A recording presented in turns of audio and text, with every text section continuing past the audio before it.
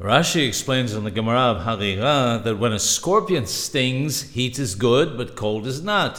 When a bee stings, the opposite is true. Cold is good, whereas heat is not.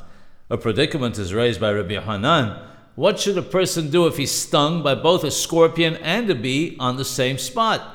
In such a case, both heat and cold are problematic. The Baalei Musar use this as a hint to the Yetzer Hara, the evil inclination.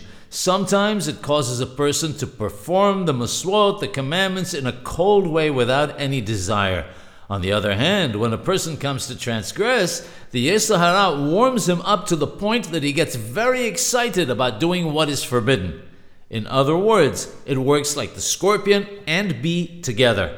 It might seem that there's no hope for the person, but there is.